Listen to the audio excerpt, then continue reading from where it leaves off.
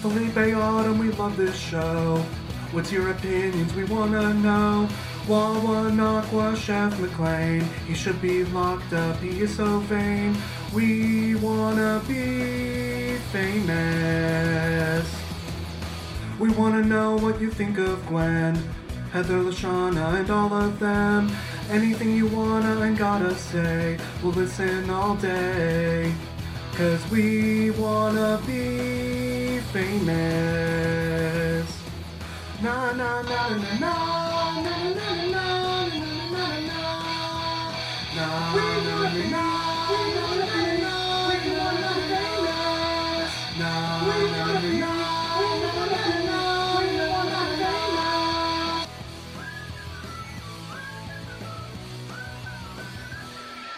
Welcome back, everybody, to another episode of We Want to Be Famous here on the Brazilian Dragon Media Network. I am your lovely campfire ceremony host, Felipe. And as always, I've got someone who is afraid of the sun. As we learned in episode 1, it is Autumn. Autumn, how are you doing today? I am good. I haven't had to go out in the sun too much today, so that's always a plus. Yeah, I'm very excited to be back. We took a little hiatus, and yeah, these were some good episodes.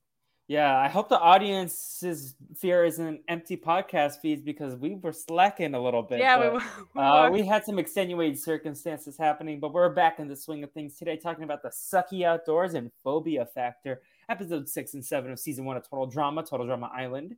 Yeah, Autumn, what were your recollections of these episodes from the youth days? So I really don't think I remembered anything about these episodes at all. Like I think I vaguely recalled like some kind of Fear Factor-esque element or like a challenge of one of the episodes, but I didn't really remember any specifics. Couldn't have told you anything. So yeah, the childhood memories were not there for this. Did you remember them? I remember parts of these. Like I remember Katie and Sadie getting in a fight in the outdoors. I remembered that Duncan had a fear of Celine Dion, and that I did not, and it cracked me up. We'll get there, but that took me out. Gwen being buried alive, I remember that, and Trent forgetting about her. I didn't realize it was only that short. I thought he forgot about her longer. And then Courtney and the green jelly and Tyler and the chickens. I didn't remember other people's fears. But like I remember parts of these, and I remembered Izzy as the bear, dressing up as the bear. Oh yeah, I think that is maybe, if I remembered anything, that's probably it. That's the one thing. Yeah, but just to introduce ourselves to the listeners, if you're not familiar, you just found the We Want to Be Famous feed. I am Felipe. This is Autumn, and we are rewatching the Total Drama franchise, guaranteed to watch through at least season 3, Total Drama World Tour, maybe more if we enjoy it, which we are enjoying so far. So optimistic about those seasons for now. Absolutely. But we're doing a spoiler-free rewatch. So if this is your first watch through on Total Drama Island and you're looking for a companion podcast, this is the one. And then at the end, we do a spoiler section. So there will not be spoilers through the discussion in our regular segments. Once we do our plugs at the end, we'll get into some spoiler sections. So this is safe listening for you. Just been a minute, so I thought I'd give everyone the heads up about that. Yeah, so Autumn. First things first, we got to talk about where we left off. So last time, Justin went home, and we were in the midst of the diary drama. So, yes, Heather and Gwen, there's tension right now, and that's where we left off these campers. And the last thing we saw was Harold lending Gwen his red ant farm so Gwen could put it on Heather's bed. So that's some context for what happened previously. Yes, Heather was very unhappy, and the unhappiness stems over into the beginning of episode 6. Indeed. Now, episode 6, The Sucky Outdoors. Original air date in Canada, August 9th, 2007. Original air date in the US, July 10th, 2008. Almost a full year. But the challenge for this episode is they have to survive a night in the woods with provisions given at their campsite, and they have to return to camp the next morning. The team that returns first wins invincibility. So I want to ask you questions about the logistics of this challenge, because I would love to. I don't have answers probably, but I also have questions about the logistics. I feel like there should have been a different metric, because just arriving first, like what if one camp was closer than the other? Right. Like they have to be separated. I feel like the metrics of grading who wins this challenge were all wonky for me. Yeah, and it also, when it's just like whoever arrives first wins, it takes out the element of like surviving, to the fullest or whatever in the woods. It's just a race that's delayed. They have a couple of these races from this season that I remember. But I think my fix for this, now granted, it would be less about the dynamics, but you have to survive in pockets of people, like groups of 2 or 3 in your camp or in your team. You go out in the woods, and then you have to get back by 8. You have no watches, and then you're timed by that, because then you have to and they also drop them off in the middle of nowhere, like that. I think is the fix for this challenge. Obviously, we're acting like this is a real reality show instead of a cartoon. Next season, producers, listen to us. I think something along those lines would be better. It just seemed or at least do this maybe like when there's fewer people later in the season. Yeah, this could be a good individual challenge. I think they do it as an individual challenge. They abandon them all, and they have to race back. I'm not confident. See, the ambulance agrees with me. They said this challenge is whack. The ambulance is like, this alarms. This is alarm worthy, because this is not. This is like, they have some good challenges on this show, but this one is certainly not one of them. Yeah, and then we'll get to episode 7 as well, because I also have complaints about that challenge structure. Notably, the teams are uneven, but that's we'll get to there. But that was my first complaint in the complaint corner that we have this week. Oh yeah, complaint corner is gonna get even bigger as this podcast episode goes on. I mean, we'll get to later in the season, but there's gonna be a giant episode called Complaint Corner. But yeah, so Heather and Declan are given the maps and the compasses, and whenever you want to say something with your nose, of course you can jump in, Autumn. But Courtney yeets the map out of Duncan's hands because she's like, "You're not responsible." And then, I mean, true.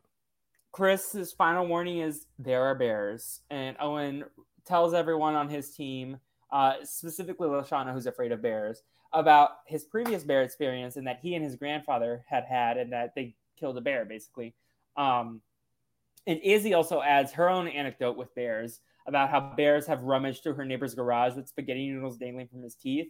And then so she thought that the bear had eaten the neighbor's cat, and Lindsay gets scared. She's like, "Oh, did you eat spaghetti today?"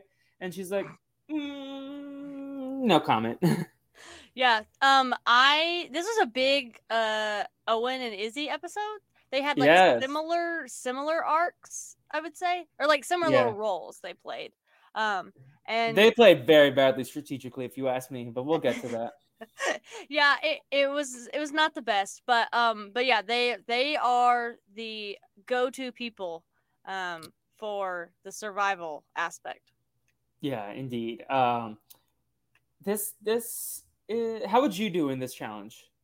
Oh, so bad, Felipe. It's like, okay, everybody like us that's like a Survivor super fan has considered could I go on Survivor? Some people they want to go on Survivor so bad they apply every year.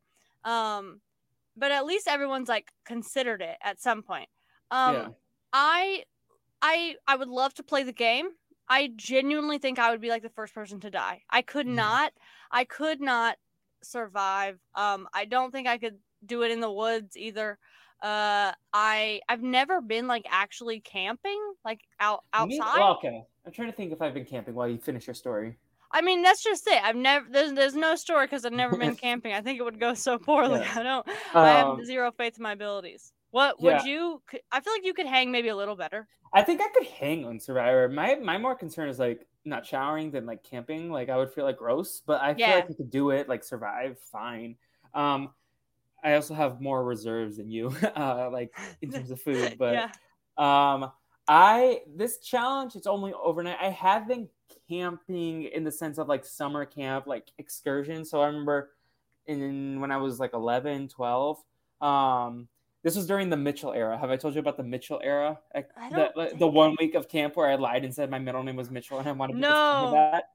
Should I tell Everyone that story? called you Mitchell? I convinced them. I said my middle name was Mitchell, and then they called me Mitch. And a year later, I went back to that camp, and a couple people were there, and they're like, "What's up?" And I was like, "Who the fuck are you talking?" I was like, "Oh, no." I was just Why Mitchell?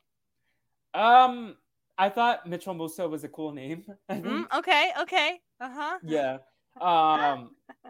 Yeah. That's icon behavior.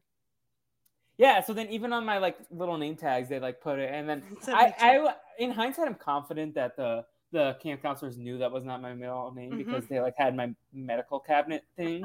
But I was like, let me try it. Like I was also at that point, I was like kind of like embarrassed is not the word I want to say, but I guess it's an accurate word of like my name and my heritage. So I was like trying like an American name, seeing how that seeing went. what sticks. Yeah.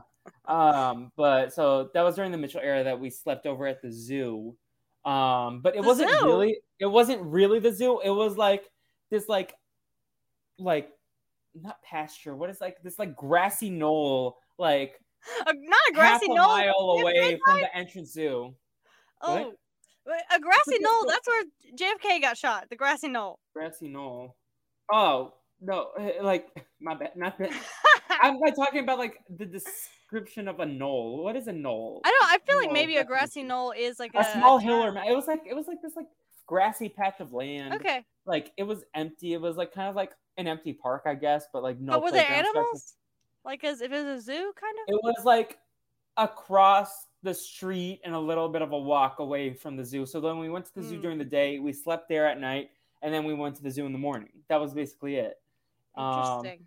And that's my experience camping. Like they like bought us dinner or something, like brought sandwiches or something and like you go to the bathroom in the woods. And I mean, in the morning they did let us go to the bathroom early at like 6 a.m. before the zoo opened in the zoo, so we could see the animals at night. But I always was jealous of the kids who like slept over at the aquarium.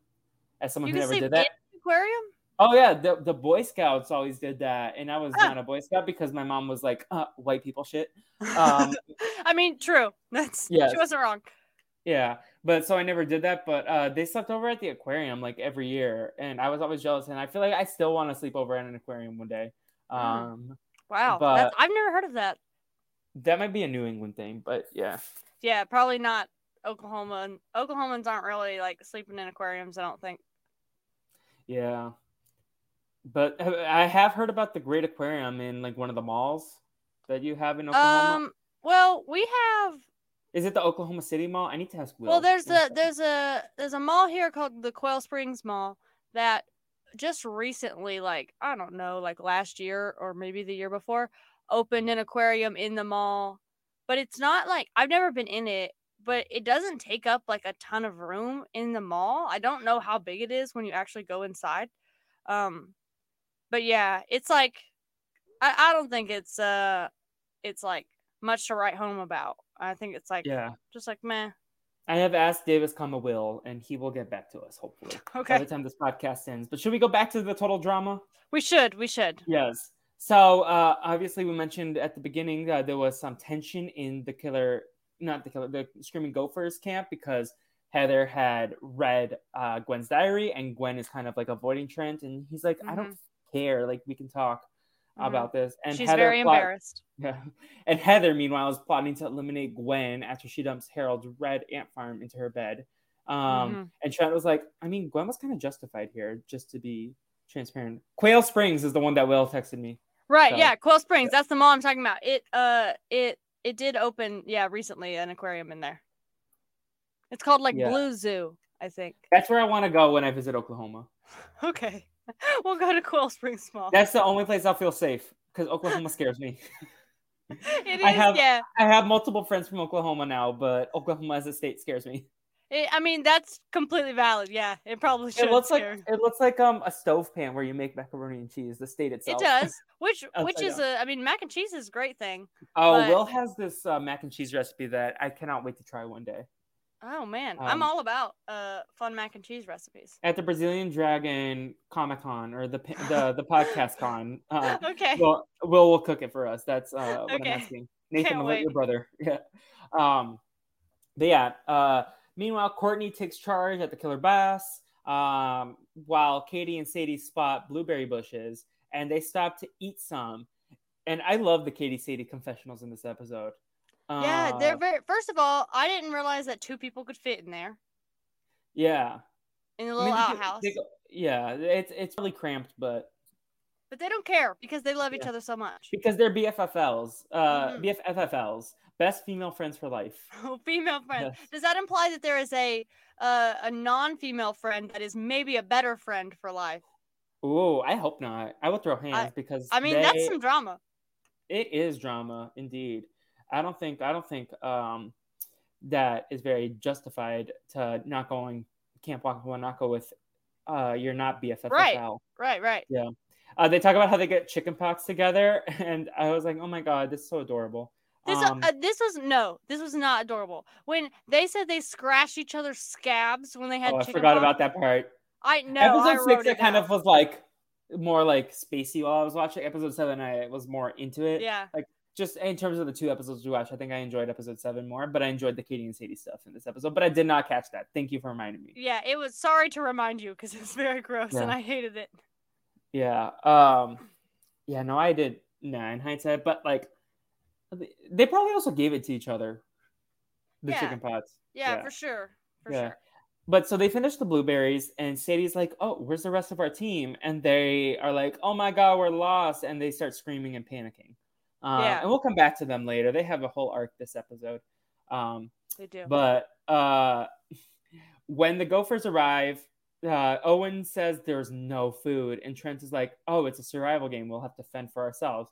Owen is like, "I'm a hunting expert," and he goes into the woods. He gets their food, and then we go back to Katie and Sadie. They are still lost, which starts to get them into an argument because it brings up Katie's sense of direction, and Sadie criticizes it. And Katie is like, "Well, at least I can drive to the mall." And Sadie's like, "Well, you can't get to the mall if you don't know how to your directions." And like, this was very entertaining. It escalated extremely fast because they were, again, just talking about how they picked each other's scabs, and now they're like, "Oh my gosh, I despise you. You're the worst person I've ever met in my life." Autumn, have you ever driven your car into a Shake Shack? Or a shack? It wasn't a Shake Shack. It was just a shack. I have never driven my car into a shack. I will say I'm like a fine driver, but like I will not pretend I am the best driver in the world. It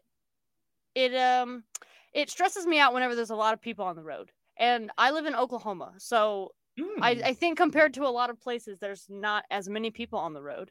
But I'm not the best driver. That's very fair.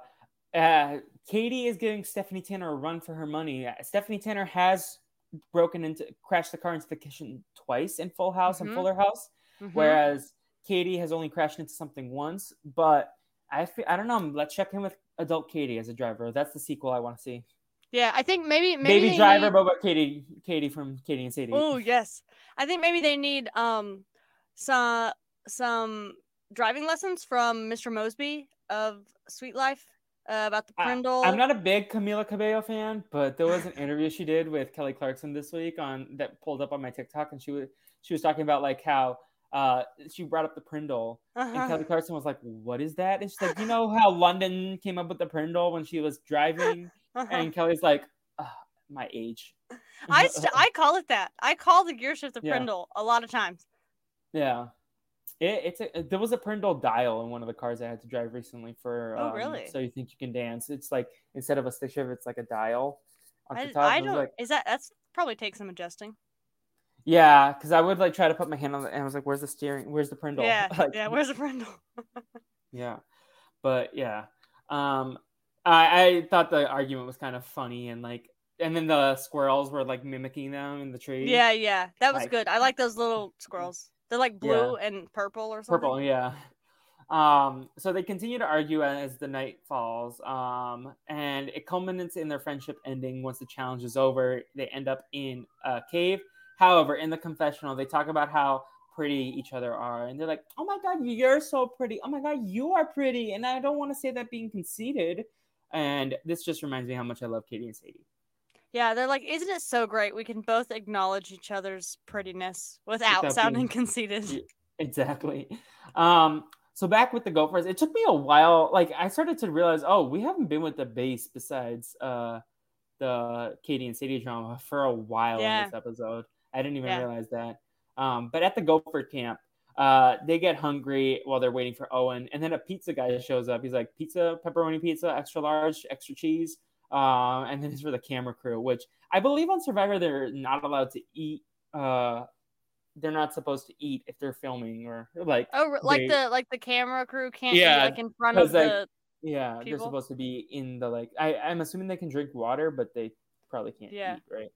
Yeah, I mean that makes sense, but this did make me laugh when you just see like the little hand pop up in front of the camera that he's like, oh, it's over here, it's for us. I think that's part of the charm of the show is like they're breaking the fourth wall with the like, yeah. Also, how close is the nearest pizza place? Like, how secluded is Camp Wawanakwa? I have no idea. It makes it seem like it's far away from stuff. Yeah, you would think it's like the production pizza, like they're making it in the kitchen and bringing it out, but no, Stu, yeah. But no, it's a regular pizza place.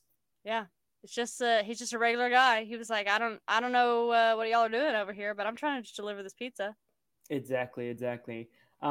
Anyways, Owen returns with the fish. Everyone except for Heather is excited, and Izzy takes a bite out of one, asking if it's better to cook it first. And then Owen tells this story about, and I like the animation, how they go do like 2D stick figure sort of things. Owen tells the story about how his grandfather taught him how to fish. And in one incident, a shark bit him in the butt. And he, without consent, drops his pants to show off the scars. And only Izzy is excited about it. So Owen, learn some consent, please. But I do love the animation that they use with Owen's story. Sometimes I remember it being prominent in World Tour, I think. Yeah, I like every time they change the animation. We talked about this whenever Harold did his talent show.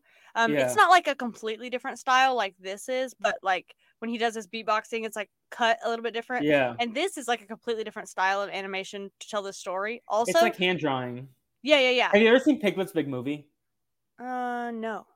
I don't think so. It reminds me of the drawings from that movie. Okay. That's your homework for the week on Disney Plus. Oh, no. Okay, well, I was gonna say Owen's grandpa in this little drawing looks like Santa Claus from Rudolph and the Island of Misfit Toys. Do you remember that movie? I have seen it. Oh my gosh, it was like a significant part of my childhood, I think. Yeah. Oh yeah, I see it. Yukon Cornelius. I don't remember. I mean his name's Santa. Voiced by the same guy, Scott. What's his name? Scott. Here, you talk more about Owen's story. Okay. So yeah, Owen is telling this story like it's very harrowing about his grandpa and how he knows how to like fend for himself in the wild because his grandpa taught him, and everyone's like, okay, Owen. And I mean, so far they have no reason to not believe him because he has been the one that's like, found some food and stuff for them, and yeah, he's doing a good job of like making this believable. Okay, I found out the information. So Owen and Trent are voiced by Scott McCord. Yukon Cornelius is voiced by an Australian-Canadian voice actor named Scott McNeil. That's where my confusion was. I was very convinced. I did not know that Trent and Owen were the same voice actor. Yeah, they are. I think Katie, Sadie, and Lindsay are also the same voice actor. Okay, I gotta learn this stuff and pay more closer attention. I have never looked at photos of the voice actors besides Chef and DJ because he was in Falcon and Winter Soldier. Oh yeah. The person, like some of these people, do not look like I expect them. Like Chris does not look like I'd expect Chris. I gotta look these people up. Yeah. That's my other homework for the week. Oh, and I had seen the Lashana one because I wanted to confirm that she was voiced by. Oh yeah. We did look her up. Anyways, yeah, I enjoyed the animation gag, but then I think this like strategically is not good for Owen to lie when a real bear comes up, but we'll get to that. Right. Yeah. At least he kept them entertained. He did, yeah. I mean, they had a lot of time to kill. Speaking of time to kill, they have to pitch a tent over at the Killer Bass setup. And Bridget pitches a tent, and Jeff says, wow, you pitch a tent like a dude or a guy. I mean, this was, and granted, he does immediately. She's like, really, and he's like, it cuts to him in confessional, and he's like, what? Why would I say that? But he's then like, he follows you it up. pitch a tent like a guy, like asking himself that. I was like, yeah.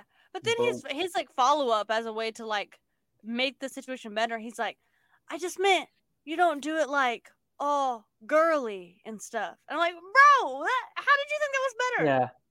As a child, I definitely didn't pick up on the euphemism, but there's also no. I'm pitching as a guy. Like, I was like, what? Yeah. Like, okay. This is an instance where the show is also playing to the adults watching. Yes. And he's like, yeah, you're not afraid to get dirty like other girly girls. And Bridget had every right to slap him just in that moment. Yeah, absolutely. Yeah, this is a bad look for Jeff. Indeed. Meanwhile, Duncan and Courtney also argue over gender roles in regarding food preparation because he's like, oh, when are you going to make us sandwiches or something? And like, he says, what's for dinner, woman? That's it. Which sexism. Is like, yeah, so bad. This episode had a lot of sexism. It did, yeah. And then DJ arrives with a sick rabbit in his arms. And Duncan's like, oh, I've never had rabbit stew, but I'm excited. And DJ's like, how dare you? This is my pet bunny. Yeah, which, I mean, could he have thought for maybe 2 more minutes on a name for the rabbit? I mean, have I told you the story? I've definitely told it on a podcast, but when I was 4, my mom got me a stuffed animal. It was a stuffed bear. And on the name tag, it said Keith or Marshall or something. Maybe she got it at Marshall's. His name was Keith. And I was like, nope, his name is Bear. Also, shout out to Stephanie Tanner. That's Mr. Bear. Yeah, he's more mine's just Bear. Oh. Yeah, and I know exactly where Bear is. He's in one of the bedrooms at home. And I thought about bringing him to California, but I was like, there's probably I don't even know what my apartment looks like at this point. But yeah, Bear's a homie, and I have no disrespect to DJ for naming Bunny. Yeah, but to be fair, you were a child. DJ is. I was about to say DJ is a grown man, but I think he's 16. He's 16. Yeah, there's this. I will never get used to that. There's supposed to be 16. Yeah, 16. Man, different show, same company, right? I saw a tweet about that show the other day, and I was like, man, that was a good one. Yeah, what was the tweet? Because I think I saw a TikTok about it. It was like just a picture of like a poster for the show, and it was like do you guys remember the show or something like that? Yeah. Meanwhile, so the sexism is still happening. DJ has Bunny, and Duncan's like, wait, where are the girls, Katie and Sadie? And we find out that they're wandering in the woods, and they've been walking in a large circle. They start yelling at each other about directions again, and then they panic after hearing an owl. They run through the woods into a cave, and this becomes I know we said no spoilers, but like mild spoiler about a non-essential character. This is where the Sasquatch. Do you know the word I'm trying to say? Sasquatch. Yes. Sasquatch Wanakwa, though. I think that's. Oh yes, yeah. Sasquatch Wanakwa. I forgot. Wanakwa. I think that's his name. The one the specific one that lives there. Sasquatch Wanakwa. That's his home, right? Oh, okay. Yeah. Here, I'll put the. Oh yeah. And I'll put private chat. There we go. Saskatchewan, Sasquatch, and Wawanakwa. Yeah, okay. Sasquatch and Aqua. That's a hard word. That's our hashtag for the episode. What? Okay. Yeah, that's the hashtag. And I'm not going to tell you how to spell. You have to figure out how to spell it yourself if you got to the end of this podcast. Yeah, we'll have like 5 different hashtags of different Tweet spellings. at Autumn, myself, and Brazil Dragon Pod what you think of this episode, and with the end, you have to hashtag Sasquatch. Yeah, do your best guess. Yeah. But yeah, so that's the cave that they end up, right? Yeah. Honestly, I think they got a pretty good deal. There was no one there at that point in time. It started to rain later in the night. Right, and then they're in the cave. Besides cold, I feel like they're pretty okay. Like, it wasn't the worst thing for them, probably. Yeah, I'm pretty sure the Hulk has been in a cave a few times. Like that, like little crevice in like a top of a mountain sort of cave. that seems comforting to spend a night in if you have supplies, which they did not. That's fair. Yeah. I mean, Yeah. it would never be my first choice for no, it's no bed and mattress. accommodations. Yeah. But it definitely, there's a lot worse options. Yeah. Yeah. Anyways, the Gophers, we get, oh, I scrolled up. Did I? No, I think this is Owen telling the story of the bear, and they notice Izzy's missing. So he's going to tell another story, and then a nearby bear comes out. It scares everyone. Cody pees himself, and they all climb a tree.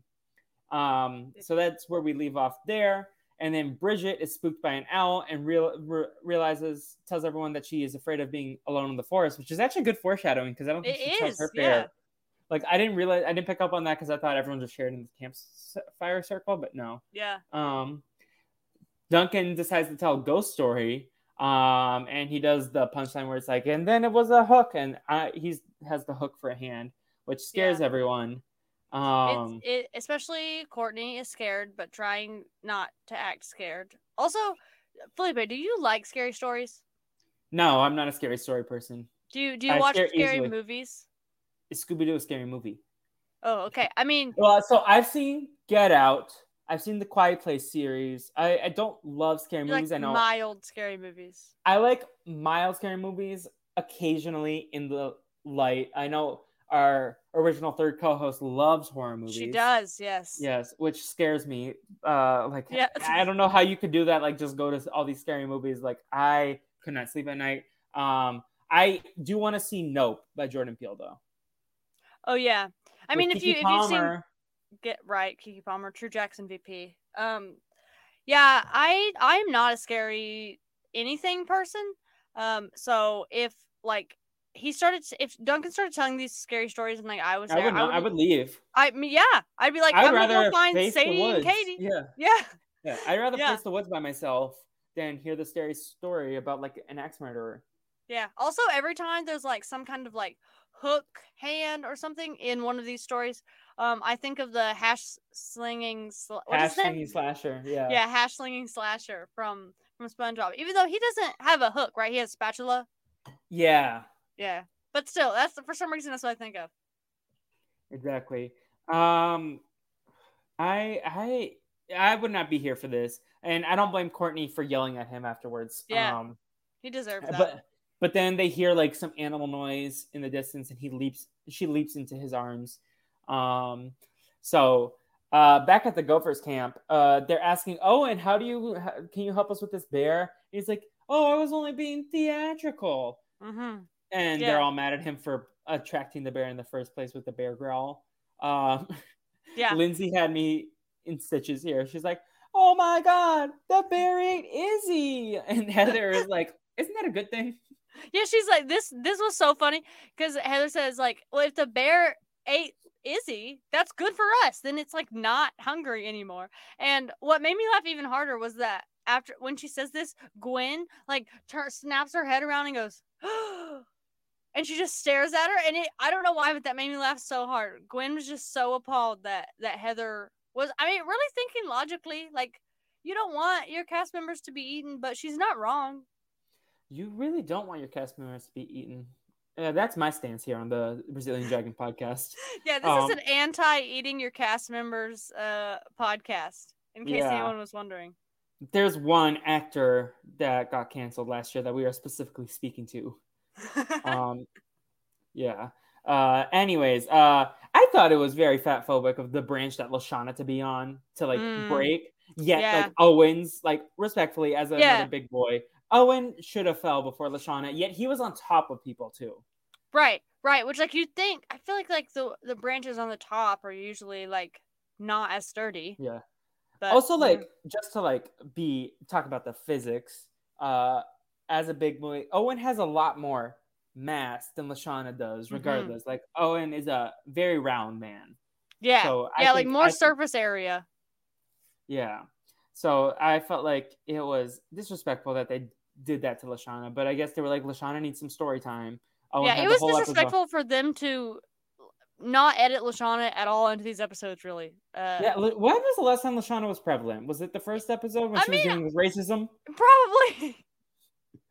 Yeah. Okay. Like, say some racist stuff so she can get some airtime, I guess. Yeah. Yeah, she didn't really have airtime in the Dodgeball episode of the Talent Show either. So No. More Lashana content, please. And she does become a bigger character in the next few episodes, from what I remember. So, but still, should have been from the beginning. Yeah.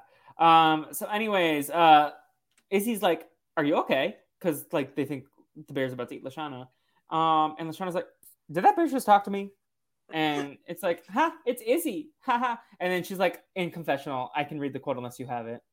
Oh, I don't have it. Okay. Izzy's like, okay. That was so funny. Like, oh, it's a bear. Oh, no. And like, oh, we're all going to die now. Help. And I'm like, I'm going to eat you. Like, I could actually do that. There's no way. Okay. I love Izzy so much. Also, where did she get a bear costume? She bring it with her? I mean, maybe. And if like Harold one can bring that was his ant farm, then Izzy should be able to bring a bear costume. And it's good enough that they actually thought she was a legitimate bear. Yeah. So it's not just like she looks like a mascot teddy bear or something. But I love Izzy so much. Izzy's hilarious. Going back to the Bass campsite, the campers, except for Duncan, are terrified by Duncan's story to leave their tent or sleep, so no one's been able to fall asleep. And Bridget really has to go to the bathroom. And DJ's like, yeah, I had to too. And he shakes a little jar with yellow substance. Like, DJ, that's gross. But she walks outside, and a ton of bats fly past her, one into her face. And she inadvertently kicks like a stone, a hot coal into the tent or on the tent, and it burns the tent down, but no one is injured. Conveniently. Big Survivor of the Amazon. Like everything's burning. And everyone's very unhappy about it. Exactly, yeah. We are not thrilled by that. I would be annoyed too, to be honest, especially when it starts raining. Yeah, man, like we've been struggling out there for so long. We built our tent and stuff, and now it's all burned. Yeah. For what? For sure. Yeah. Well, it doesn't rain just yet because Izzy, after the whole Izzy shenanigans, the Gophers are enjoying their fish. Another bear emerges from the bushes, and Owen tries to pull the bear's head, thinking it's another prank, specifically by Chris. But this bear is real, and so they all his hair comes off. Cody pees again. They all climb the tree once again. And Courtney starts yelling at Bridget at the Bass campsite for ruining the tent. It starts to rain. Everyone's without a shelter except for Katie and Sadie. So honestly, they might be the real winners, even though Katie got voted out. Yeah, I mean, at least that's another thing. Like, if I'm outside and it's raining, I at all costs will not. I will get to like indoors somewhere, and I will not go outside again. There are a few things I hate as much as being wet when I'm just like. When I'm not supposed to be wet, when I'm just like this is reason number 5 why Autumn will go on Survivor. Yeah, I mean, oh gosh, we could just keep a giant list. This is like, there's like a million reasons. Yeah, this is certainly one of them. Yeah, being wet is the worst when you're in regular clothes. Yeah. Is that jeans when you're wet? Ugh, the worst. The worst.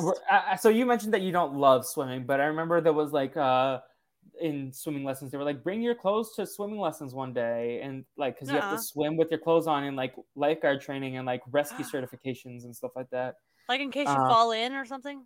Yeah, like if you're on a boat and you need to swim, like practice swimming with heavy objects. So that was not fun. No, I didn't get that advanced in swimming lessons, but ooh, that sounds bad. Exactly, yeah, but it's always fun when you're like, oh, let me bring it let me bring these clothes and swim in the pool. And then, like, it's like, it gets old real fast. Yeah, it's like once you're out of the pool, it's like, yeah. What do we do? Anyways, they go to bed. It's the next morning. I don't think anyone sleeps, right? Except for Katie and Slady. Yeah. Katie and Sadie. I mean, Slady. Listen, the gays on Twitter would be Slady. Yeah. I love that. Yeah. Yeah, we should call her that from now on. Slady, yes. So Katie and Slady, they wake up. They see the same bear that attacked the Gophers, and they run. At the Bass camp, Courtney wakes up cuddling Duncan. and she accuses him of cuddling her. And Duncan's like, I was sleeping. You were, and he was not thrilled. And Courtney was in the confessional. I'm going to do my impressions. They're not good impressions for every character, but I'm going to do them anytime I get a confessional. Okay. I just want to say, for the record, that I was totally asleep and therefore unconscious at the time of the alleged cuddling with said Neanderthal. So essentially, it's like it never happened. Great points. Good argument, Courtney. We're not going to get into the logistics of consent, but I believe if she's sleeping, she's literally unconscious. I don't think that's like... I mean, yeah. Yeah, they were huddling for warmth. Right. You're in the woods, extenuating circumstances. Yeah. Anyways, at camp, Chris is preparing the campfire for the night's ceremony. The killer bass come out of the woods. They're declaring victory minutes before the Gophers arrive. And Heather blames Izzy and Owen for them losing the challenge. But Chris pauses everyone, saying there are 2 members missing. And Courtney says, "Oh, Kitty and Slady, they were eaten by wolves." And Duncan's like, yeah so sad. Like, they're so nonchalant. They're on the same page in that sense, which I do like for the characters. I like that, anyway. Yeah. But then they reappear, and they're so happy to make it back, and they are sad that they got lost. And then they start apologizing to each other. It's like, oh my God, I'm so sorry that I called you ugly. And Sadie's like, wait, what? And then she's like, oh, that one wasn't on camera. And now they're BFFs again. Mm-hmm. So, all is well in the world. Well, not at all as well, because they have to go to, not tribal council, the campfire ceremony.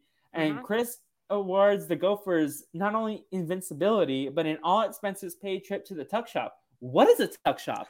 I know. So I haven't been watching these with subtitles on. But when this happened, I didn't know. I mean, I didn't think it was that, but I didn't know like what they were saying, and I backed it up, turned the subtitles on so I could like make sure because I thought they said tuck shop. Then I was like, surely not, because what in the world is that? And then I was like, no, that is what they said, and it was like everyone just understood what they were talking about. Yeah, right. It just seemed like Is this a Canadian thing? Maybe or camp thing? Like maybe like a summer camp, like the snack cabin or something, like the snack shop or something. I guess so. I mean, that's what it seemed like. Yeah, it seemed like. So they went to the hot tub and they were disgusted because Owen was eating so many snacks, and then he threw up in the hot tub. Yeah, bro. Yeah, bro. So bad. I mean, although Owen is just like. Yeah. Soft spoilers. Owen's getting my LVP this episode, and it's not close. Okay. I did like the chocodiles. I think that's a good snack and should be real famous. Yeah, that's good. Anyways, campfire ceremony. Marshmallows are going out to everyone except for Katie and Sadie. They get upset realizing that they will be split apart. Sadie gets the last marshmallow. Katie is sent to the dock of shame. Now we have to discuss this strategically. Why do you think they picked Sadie to stay over Katie? I have no idea. And I don't like that they showed us literally like there was not one like confessional about like how somebody was going to vote. Nothing. We got nothing.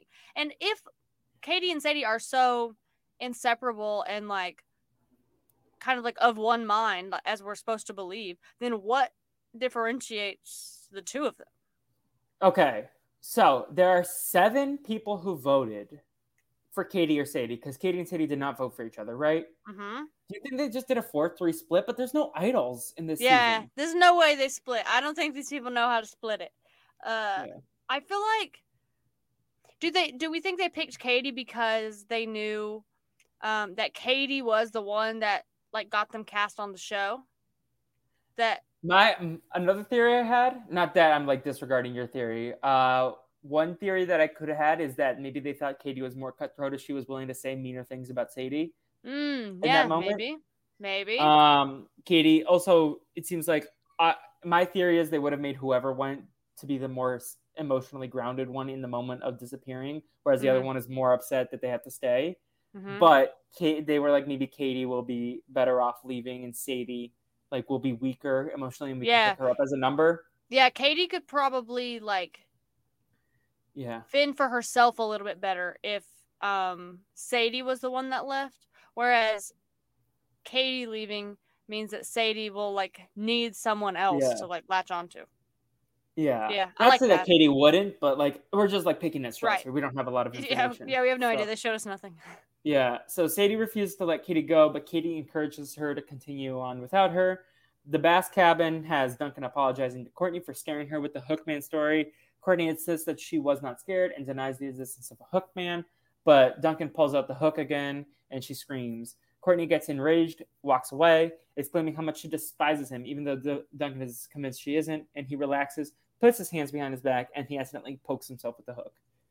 Mm-hmm. Yeah. Yep. That is the end of the episode. So yeah, that's the end of the episode. Just to go through some stats, the purple characters for this week with no speaking roles: Beth, Chef, Cody, Harold, and Tyler. They had a purple episode, and I think we should continue to track these. Yeah, probably. Then the pizza delivery guy speaks. His voice actor is unknown. But yeah, so Katie and Sadie were the bottom two. And apparently the pizza guy is based on Cody and Duncan's original designs. I don't think we've ever talked about original designs. We should do that sometime. But yeah, like, we should. I need to do some more research first. Because I know nothing about that, pretty much. But yeah, so should we get into our regular segments? Yes, let's do it. Because these were difficult for me. Indeed. So I'm just going to copy and paste these thingies in the thread. I need to empty out our last one. So yeah, do you want to start with strategy or do you want to start with the other ones? The characters. Because I think one is easier than the others. Let's start with the characters. Yeah, that's where I was leaning to. Because the strategy, like one of my strategy ones, I don't even have. Like it's up for grabs if you can convince me of anyone. So let's start with the characters. So for my MVP, my favorite character of the episode, it's my girl Izzy. I mean, so crazy and weird, and I loved every second of it. No, I support that MVP decision 100%. For me, okay, I know we're trying to give them to individual characters, but these two are kind of a package deal. Can I give them to both Katie and Sadie? I think yes, especially since like this is one of their boot episodes, so, like you can't do that in the future. I think that's fine. Yeah. Okay, because they just had me rolling with the shenanigans that they were pulling on each other, and I like them yelling at each other made me giggle. So yeah, that's fair. Very much enjoyed it. So I spoiled it earlier. My LVP is going to go to Owen in this episode just because, like, the lack of consent, pulling your pants down, the like him pulling on the bear for just to antagonize it, just without even thinking it could be a real person. Like, obviously, maybe it was Chris, but better safe than sorry. Don't antagonize the bear. Yeah. And then throwing up in the hot tub, like all these, so I just bad. Couldn't with Owen. Very this egregious. Episode. Yeah. What about you? That's justifiable. But my LVP is Duncan because he was someone else I was considering. He was bad. First of all, he told scary stories, and we've already discussed. Not my jam. And then also he was like sexist to Courtney when he was like, "What did he say? What's for dinner, woman?" And then later he like called her a drama queen and stuff, and he was like egging her on for like cuddling him or whatever, and that's my girl Courtney, and so I didn't appreciate that from Duncan, and that's why he is my LVP. Yep, I think it's very fair to do that. But yeah, so should we get into the strategy of it all? We should. Can we start with the bad strategy though? Yeah, we can. So just a reminder, modeled after the Survivor Know-It-Alls podcast, Rob Cesternino and Stephen Fishback they used to really give a cesty every week, which was the bad player, which in contrast to the fishy, which is the good player of the week, which they still do. So ours are called the Chefy for the good player of the week because we love Chef, and the Chrissy for the bad player of the week because Chris is a pain in the ass. Yes. And so my Chrissy, we said like we weren't going to be giving these to the person that gets voted out every week because that's like an easy cop out, and I didn't do that, but it does feel like I did that because I gave it to Sadie because she got lost with Katie, and they were the whole reason that their team lost in the first place because they were not there when they got back at the end, and then also that was obviously a reason for everyone else to vote one of them out. And then also it jeopardizes like herself and her other, like her number one in the game. There's no one else with them that they can like throw it on and be like, no, it was like this person's fault. And so then her number one like leaves. And yeah, not a great strategic episode for Sadie. That's very, very fair. My thinking here, Duncan's a consideration, trying to scare the entire team is not good team morale. Owen's a consideration because like he almost got them all killed, and I feel like that's bad strategy for winning. Yes. I considered Izzy briefly, but I'm like, okay, at the end of the day, like she put a target on her back, which is not great, but it's also like they have a story to tell and get through the night. I'm really struggling here because I see your point with Katie and Sadie. Yeah, they lost. I don't really want to double down on them. I think someone else should be not punished, but I think Duncan, like, stressing the rest of the team out, put the target on his back if they go to tribal council, which they do. He's lucky that Katie and Sadie weren't there. Maybe he would survive because he's, like, socially integrated, but it's just, like, not good. You know, DJ's a scaredy cat. Bridget's anxious. Courtney, like, read your tribe better, bro. So I'm giving it to Duncan here. Okay, that's fair. Yeah. Not good optics for, like, winner potential. Yeah, and then I guess I should do the Sheffy first, unless you have one. I just need to think out loud. So this is my problem. We didn't get a lot of strategy, period. In this episode, and so I struggled to come up with my Chrissy, but I struggled even more to come up with a Sheffy because I don't really have one. So I feel free to, if you've got somebody, tell me. Okay, I'll tell you who I'm thinking about because I'm not solid on my decision yet. Okay, let's talk it out. I think Courtney took initiative, and she was like very like she snapped at Bridget for something that wasn't necessarily Bridget's fault, but I think she took initiative. She was like very much like team leader. They needed to get through the night. Someone needed to do it, and everyone else was like being flaky. I think Trent was trying to cause harmony with the tribe that was clearly fractured. Yes, he took Gwen's side, obviously, naturally, but I think he was at least attempting to be like somewhat of a unifying presence during the night, like even with like Owen's story, he was like very like right on dude, like he was playing the good social game there. And then DJ, I guess, like kind of embraced himself to the tribe again, but also maybe strategically was bad because they wanted to eat the rabbit. But it's also one night. You're not on Real Survivor, please. Right. So I don't know. I guess I'm between Courtney and Trent, and because Courtney did go to tribal council, I think I'll give it to Courtney here. Okay. Especially because I think in the next episode I'll have flack for Courtney, so it makes up for it.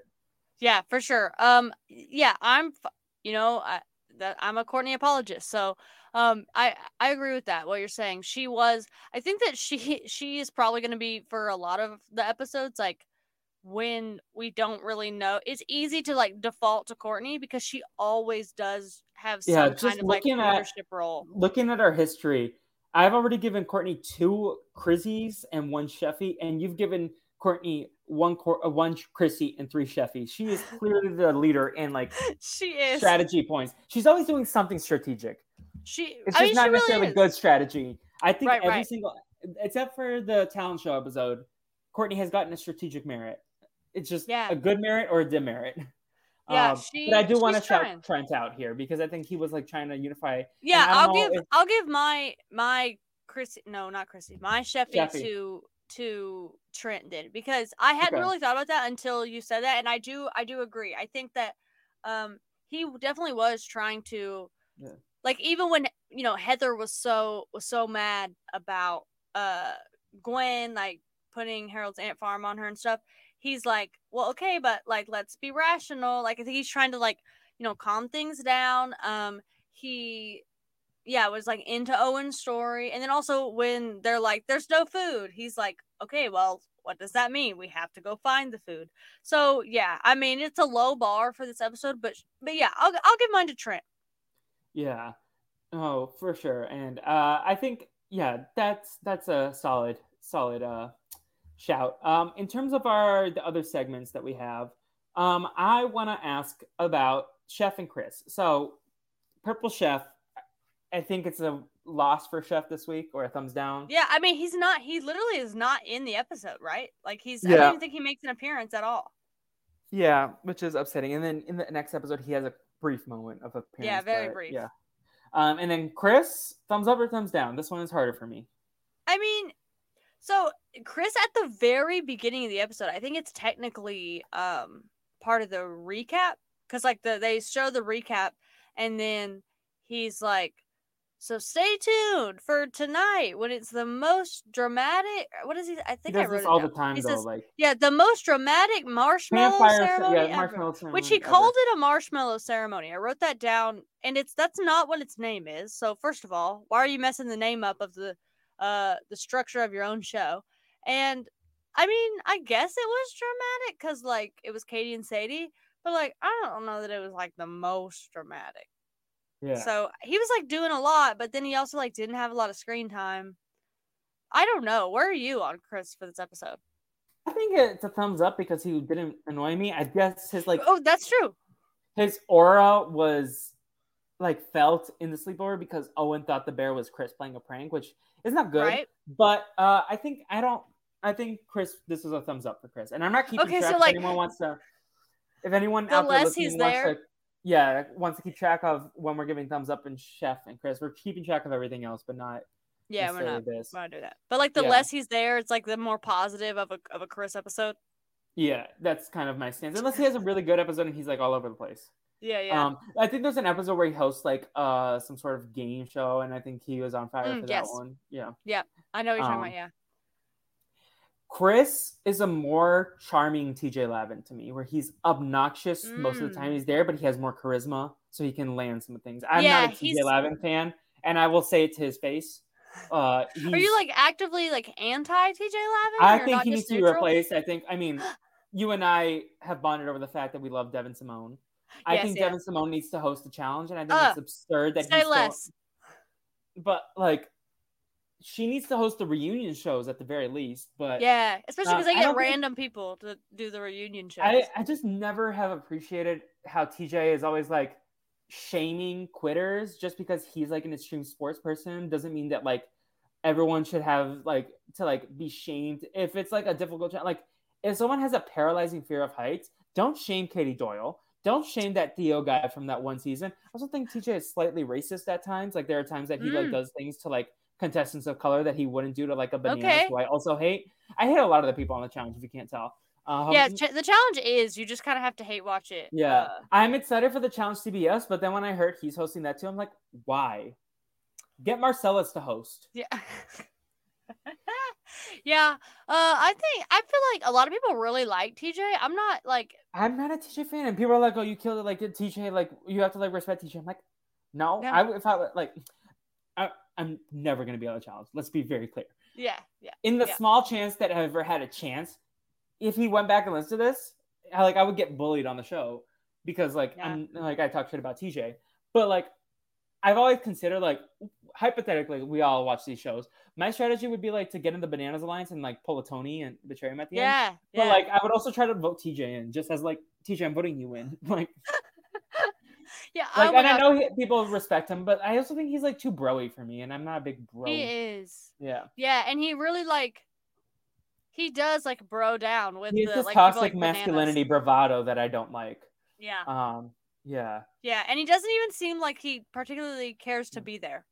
Yeah, that's another thing. Like, he doesn't seem to like he enjoys being there. He's just like, also, I know he has like memory issues because of an accident that he had, but like, it is frustrating as a viewer when you hear the ADR anytime that he has to explain the challenge because he can't like explain it coherently in the moment, and they like have to like put it in post. Whereas Jeff Probst, like, I've never caught ADR, like very rarely. He's like over explaining stuff. Yeah. And at that point, I would just rather like the contestants do like, we get out to the backyard and we see this giant monster truck, and and TJ tells us we have to jump over it. Like, have someone explain in the confessionals. Yeah. If like TJ's not gonna be able to like perform in that level. Anyways, that's my TJ Lavin rant. Yeah, it's fair. It's fair. One last thing that my brother told me. So I got my brother into the challenge right as I was getting out. Like the last season I watched in full, besides the All Stars, I actually do like the All Stars.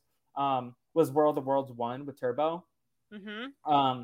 And then I got my brother into it during the pandemic. So was that Total Madness that first? Because I didn't watch World Is of that the one Worlds where they're in the 2. bunker? Yeah, that's the first one with Jay from Survivor. Yeah. Because my brother's a big Jay guy. Yeah. So I watched a couple episodes and fell off. And then so my brother's been keeping up with the challenge pretty regularly. And he told me about this like I saw people talking about the phone call, cell phone thing that TJ did with Josh. And that's like a moment where, like, granted, I haven't seen it, but based on the way my brother described it, it felt very much like TJ would never pull that shit on Bananas or CT or like one of his favorite white guys. But because it's a person of color he doesn't like that much, like he'll like take it out. Like even like if Nelson did it, I feel like he would do it. And I think Nelson is like one of his favorites, if I had to assume. But yeah, I can see that. I can see that. Yeah. He's like he's not the best host, certainly. Not me here about to joke. Bring back Johnny Mosley. Is he the one? No, I think it's David. The other guy who passed away. Yeah, honestly, I don't know. Yeah, no, Devin Simone for challenge host. For sure. Like, don't talk to me about anybody else. Was it you that I got the cameo for Devin? It was, yeah, for my birthday, yeah. Yeah, I remember doing it for somebody. I just couldn't remember for who, and it was you. I think about that, I think about that from time to time. I'm like, man, that Devin Simone really gave me a cameo. Like, that's so what a good she friend gave you a great cameo. However, nothing will ever compete the 6-minute cameo that Renee Bell from Gilmore Girls gave Caitlin that I got for her. I just said, can you wish Caitlin a happy birthday? She's a big Gilmore Girls fan. And she went like, 6 minutes. She said she gave a 5-minute 30 presentation at the very least, if not 6 minute. Oh my gosh. Yeah. I feel like that cameo will never be able to be topped. Like 6 minutes. I mean, that is, you're getting your money. I think Vincent Martella gave a good one too when I got one for Navi and Will for Christmas. But like those are the top 3 cameos I've ever seen. The Devin, the Renee, and the Vincent. Yeah. Wow. We were talking about Total Drama, right? We are, yeah. If you guys forgot, this is not a cameo podcast or an anti-TJ Lavin podcast. I mean, it is, but it's not. That's not the purpose of the podcast. But yeah, so phobia factor. So first things first, I know we talked about like the episodes in 2. Did you remember anything specific, anyone's phobias from the series? I know, like. No, I didn't really remember any of them. I know you said you remember the Celine Dion cutout that Duncan was afraid of. I did not remember it, and so like it did make me laugh when we got there. But then when he has to hug it, like I feel like there was like a vague memory, but I would have never told you like it was Duncan. I remember more of the visual of like a cutout of Celine Dion. Yeah. And I, as now an adult who appreciates Celine Dion more, I like the little like musical cues that they put. When he hugged her, like the little Titanic like cue. Yeah, it's like how do you signify her music without getting copyrighted? Exactly. Yeah. Do we want to talk about like our phobias, like what they would pick? Because this episode they kind of like are all sitting around the campfire and they like just start sharing all their fears like for seemingly no reason. Okay, so we can like get into the plot a little bit and then we'll jump back into the So Katie's Sadie is heaving. Oh yes. Over Katie's elimination. Bridget has to pull her off the dock, and she rips off a piece of plank, and it reminded me of Ed and Eddie, the plank kid. And I was like, I wanted the plank to become a character because she walks back with the plank. But yeah, she's like depressed, and Bridget insists that Katie would want her to be strong and move on without her.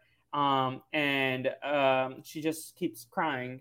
Meanwhile, they return to the Killer Bass, and the Screaming Gophers show up with some leftovers from the party, and they try to convince the Killer Bass to join them out of kindness. Gwen admits that they are there because Owen stank up the cabin, and they needed to air it out. Which, again, Owen, gross. Yeah, super gross. And then Beth offers the camp, a green jelly, like Jello with a gummy worm in the middle. And Courtney freaks the fuck out. And she's like, I don't want it. And Duncan wants to know if Courtney's on a diet. And she's just like, I just don't like green jelly. And Beth brings it to DJ, who also freaks out because the gummy worm, he's like, I get afraid of snakes. And then we get to Gwen in confessional, who's like, So suddenly, everyone's having this big share fest by the fire. Like Beth went on about how her mortal fear is being covered by bugs. Harold's afraid of ninjas. Even Heather admitted she's afraid of sumo wrestlers. And so then this kicks off like literally sharing. everyone just like going around the circle at the campfire. So, like sharing Autumn, we're in the circle. What are you going to share? So, my biggest fear, like along these lines, like my phobia that like these people were talking about, I would say is probably, well, I will say Owen and Izzy, they mentioned flying. I am very scared of flying, and I will not do it at all costs. But even more so, I would say sharks. I am so scared of sharks. Like, I can't even look at them. Like, if I've ever, the few times in my life I've been to aquariums, like, if there's a shark, I need someone to go ahead of me, see that there's a shark, and say, Autumn, don't go over there because there's a shark. You can't look at the shark. Because it just, like, makes me sick to my stomach. I don't, like, they're just so terrifying to me. They're so bad. Also, aquariums in general, make me sick to my stomach because I don't like the water. So that is also another phobia, just the aquariums. When you talked about, actually, my phobia is sleeping overnight in the aquarium, like the Boy Scouts. I have realistic ones, and then I also have ones that are connected to my OCD, so I can share one of those. But like those are like, I feel like unfair for. I think my headphone just went out. My microphone. Can you hear me better now? Yeah, I can hear you. You sound the same. Okay, I think it just disconnected for a second, but I can share those, but like I feel like it's unfair for Chris to use that against me. Like I would do it for the point, but I joke about it, but like I legitimately don't like old white man shoes, as I call them. The New Balance shoes, or Air Monarchs, like the ugly chunky white ones, the chunky ones. Yeah. Those like legitimately give me anxiety. It's understandable. And then, so like that's like connected to my OCD though.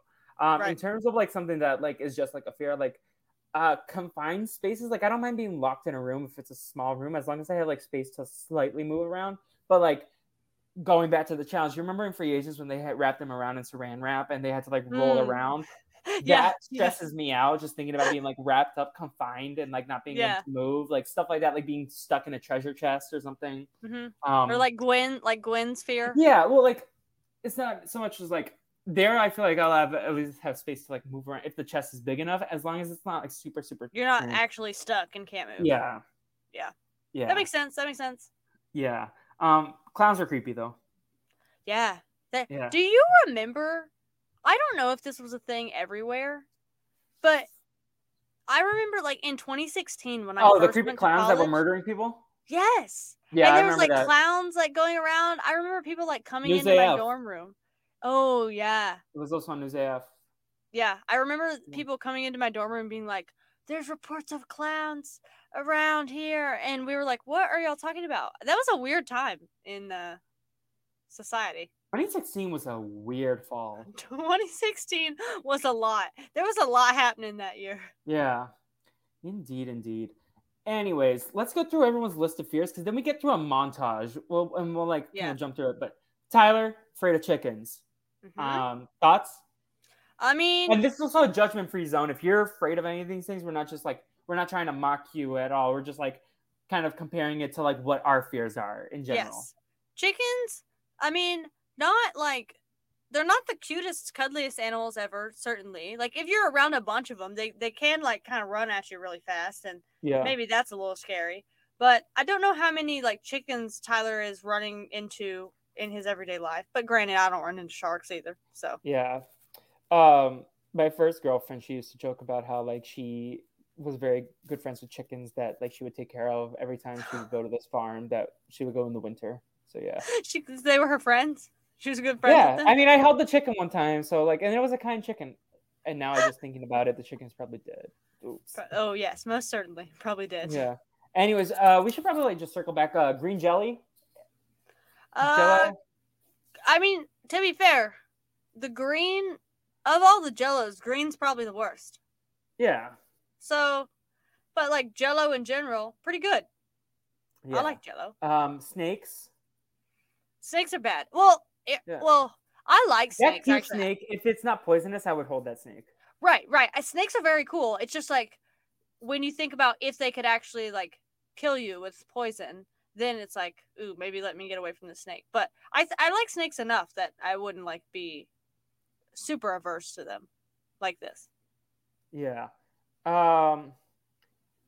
Sorry. Covered by bugs. Being covered by bugs. Yes, that's a fear. Yeah, being covered by bugs is bad. Yeah. Very bad. Ninjas. I mean, No, probably man. scary because Also, if they're I thought Heather loved ninjas. That was like his whole like love of martial arts and like yeah, nunchucks. yeah, that was weird.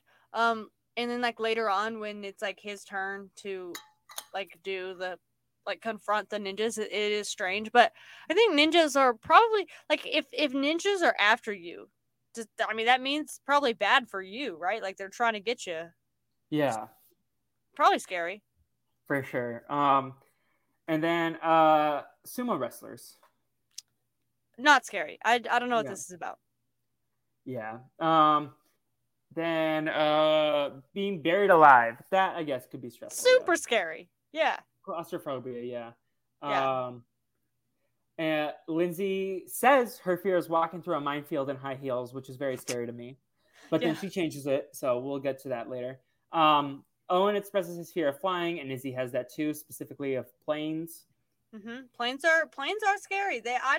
I don't love planes because I've always thought about like a lot of times people will say like Autumn, you're like safer when you're flying than you are in a car on the road. Like statistically, you have higher odds of getting into a car accident, and that may be true. But also in the car, I'm in control. First of all, if I'm in a plane, I'm not driving the plane, not flying it anywhere. And then also if I get in a car accident, like I feel like the odds are better that I could survive than if I get in a plane crash. Whereas if my plane crashes, like I'm pretty much a goner. Yeah, exactly. That's fair. But yeah, so you, Owen, and Izzy will be in the plane. Yeah, we will. Which looks Jeff, very like janky, the plane that Yeah. they were in later. For sure. Jeff says hail. Yeah. Yeah. Which is, I mean, hail is bad, but it's not. I don't know why if you should be fearful of If it's like really harsh hail, then yeah. But like if it's like light, like small little pellets, I think it depends on the hail. Yeah, it depends on the hail. When I was a kid, I legit thought hail was like giant ice bricks falling on top of your car. Yeah, I mean, are we talking dime-sized hail, as the weathermen say, or like, baseball-sized hail? Yeah, Very different thing. Bridget says being alone in the woods, like last episode. Sadie says bad haircuts as she is hugging the wood, and Lindsay's like, "Oh, I changed my mind. That's my fear." I mean, to be fair, that is very scary. Yeah. Especially if it's like a drastic one. Like if you have long hair and then you're cutting your hair pretty short and then it's bad. Well, now it's going to take you forever to grow it back out. Yeah, exactly. Like I've thought about like shaving my whole head, but no, I don't want to. And like when I was a kid, I thought about it, but I was like, well, then what if it doesn't grow back? That was a fear. But no, I think I have good hair, so I'm not going to shave it. Yeah. Yeah. Cody says diffusing a time bomb under pressure. I mean, it's just like I don't know you if you're going to be the one who wants to diffuse a time bomb, but I would never be put in that situation because I would not know what to do. Right. Like what situation am I going to be in where I'm in a group of people and there's a bomb and they say, "Oh my gosh, somebody has to defuse it." The best choice is Autumn? No, that's not a thing that would ever happen. Yeah. Courtney says she's not afraid of anything, which people are like, nope. We also just saw her be afraid of the Hook story, so clearly she has fears. Right. Duncan says his is Celine Dion music store standees. And this gets to like everyone pauses. They're like, "What? What are you talking about? What even is that? What's a standee?" And they're like, Lindsay's like, "What is a standee?" Yeah. And he doesn't really give a reason, right? He's just like, I don't know. It's scary, man. Is that why she went to juvie? I want to know the backstory. He vandalized the Celine Dion cutout. Yeah, or Celine Dion's the reason that he went to juvie. Oh, like she reported him or something. Yeah, maybe. It's not actually the cutout itself, but but also like how many stores or establishments is he in that has Celine Dion cutouts that they're like that prominent that it's a phobia? Yeah. No, it's definitely strange. I feel like at this time, the music scores were much bigger. Like music CD Yeah, shops. yeah, So that's maybe. true. But Celine Dion was not relevant in 2008. I'm sorry. Like, respectfully, No, her moment she's was in the on the late 90s. decline. Yeah. Trent says mimes, which, yes, they're scary. But Yeah. also, we talked about on the Phineas and Ferb podcast that we did a couple hours ago that also had a mime Mm-hmm. topic. Are mimes a real thing? Like obviously they're real, but like, have you ever encountered a real mime? Like a mime with like a white face paint and like a striped shirt. Yeah.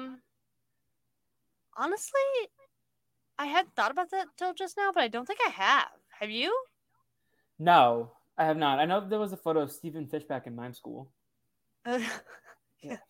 I remember. I know there's a on the Real Housewives of Potomac. There was an episode where one of the people she organized a trip for all of them to France, and to deliver the invitations to the other women, she sent a mime. So like that was a real mime. I know there's mime school, but I've never seen a mime. I've seen like those statue people, but I've never seen a real mime. Is the job market bad for the people that graduate from mime school? I don't know. Yeah. But yeah, that's like everyone's fears, I think. Did I miss anyone? I think that's everyone. Yeah. Yeah. I don't have it listed, but I can't think of anyone that we didn't say. Yeah. Yeah. Anyway, so they all go to bed. The next morning, Chris reveals the challenge at breakfast is a phobia factor. We missed Lashana because hers wasn't shown, but we'll get there. Oh, right. Yeah. And Lashana makes the joke about the sausage that they're eating. Yeah, can it be worse than this? Yeah. Trent says, like, these people are up, and Heather is drinking her coffee. And Chris is like, yeah, and then Heather, we're gonna go to you, and you're gonna be fighting a sumo wrestler. And she spits in Trent's face. Yeah. And they're all very much like, what? How did you guys know all of our fears? And then they say stuff like, oh, they must have been eavesdropping. They're not eavesdropping. If you're on a TV show. And Gwen's like, we're on a reality show. Yeah. Chris asks Chef about a special order for Tyler, and Chef hands Tyler a piece of deep fried chicken where he bites as the head in the off. whole chicken. It's like in a chicken shape still. Yes. And then the chicken pops its head out. I don't understand the logistics of that, but it's fine. And we can kind of yada the like montage, but Beth because it's just them facing all their fears that we just explained. Beth jumps into a pool of worms. Now, challenge complaint corner. Let's open it up. Okay. Worms are not bugs. They're creepy crawlies, but they're not bugs. They? And I think she said bugs. Okay, but if a worm is not a bug, what is it? And creepy crawly, I feel like bugs are creepy crawl. No, because like a snail is not a bug, but that could be considered creepy crawly. A snail is a mollusk, right? Technically, a spider's not a bug. It's an arachnid. Okay, but then what is a worm? I think a worm is not a bug. I'm gonna Google worm and see what it says. If it gives me like a noun. Invertebrate animals, blah blah blah. It just calls them animals. So is a worm a bug? I mean, I think that no. I think that this says worms are utterly and completely animals. Worms are not insects, they're animals. Okay, I mean maybe you're right. No worms. It seems to be that people do not think that worms are bugs. I put a Twitter poll that is definitely over by the time you're listening to this podcast, but Autumn, if you want to retweet it and then answer as well. Okay. Let me go do that right now because my instinct says worm equals bug. However, my Google search just told me that was probably not the case. Exactly. We want to hear from you. Because I don't think worms are bugs and this shouldn't count. But anyways, Beth gets her point. Lindsay and Sadie both have to wear ugly wigs. And we'll skip to the end. They're like ugly wigs. And then they take it off. And Lindsay's like, oh my God, I forgot how cute you are. And Sadie says the same thing. They both they should have had to shave their heads. Like on the real Fear Factor, like sometimes people had to shave their heads. Yeah. Or at least like get that haircut. Yeah. Like a genuine haircut, not a wig. Yeah, because then they know they can take it off. Yeah, I agree. Yeah. That's another challenge complaint. Yeah. LaShawna has... Side note. Did you ever watch Fear Factor?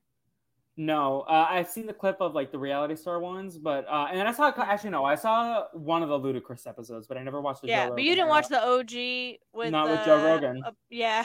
In hindsight, I think I'm. In hindsight, that was a good choice. I did watch Fear Factor when I was young though, and I really enjoyed it. Granted, I was a child. We didn't know about Joe Rogan's shenanigans, but yeah, it was like, I remember the shaving your head thing was like, when that would happen, when that would come up, like it was a very big deal, like especially for if it was like a man-woman pair, the woman usually had Old Amazing Race. Oh yeah, like whenever they had to like shave their head. Uchenna and Joyce had that moment where like she shaved her head, and then Rachel Riley years later was not willing to shave her head.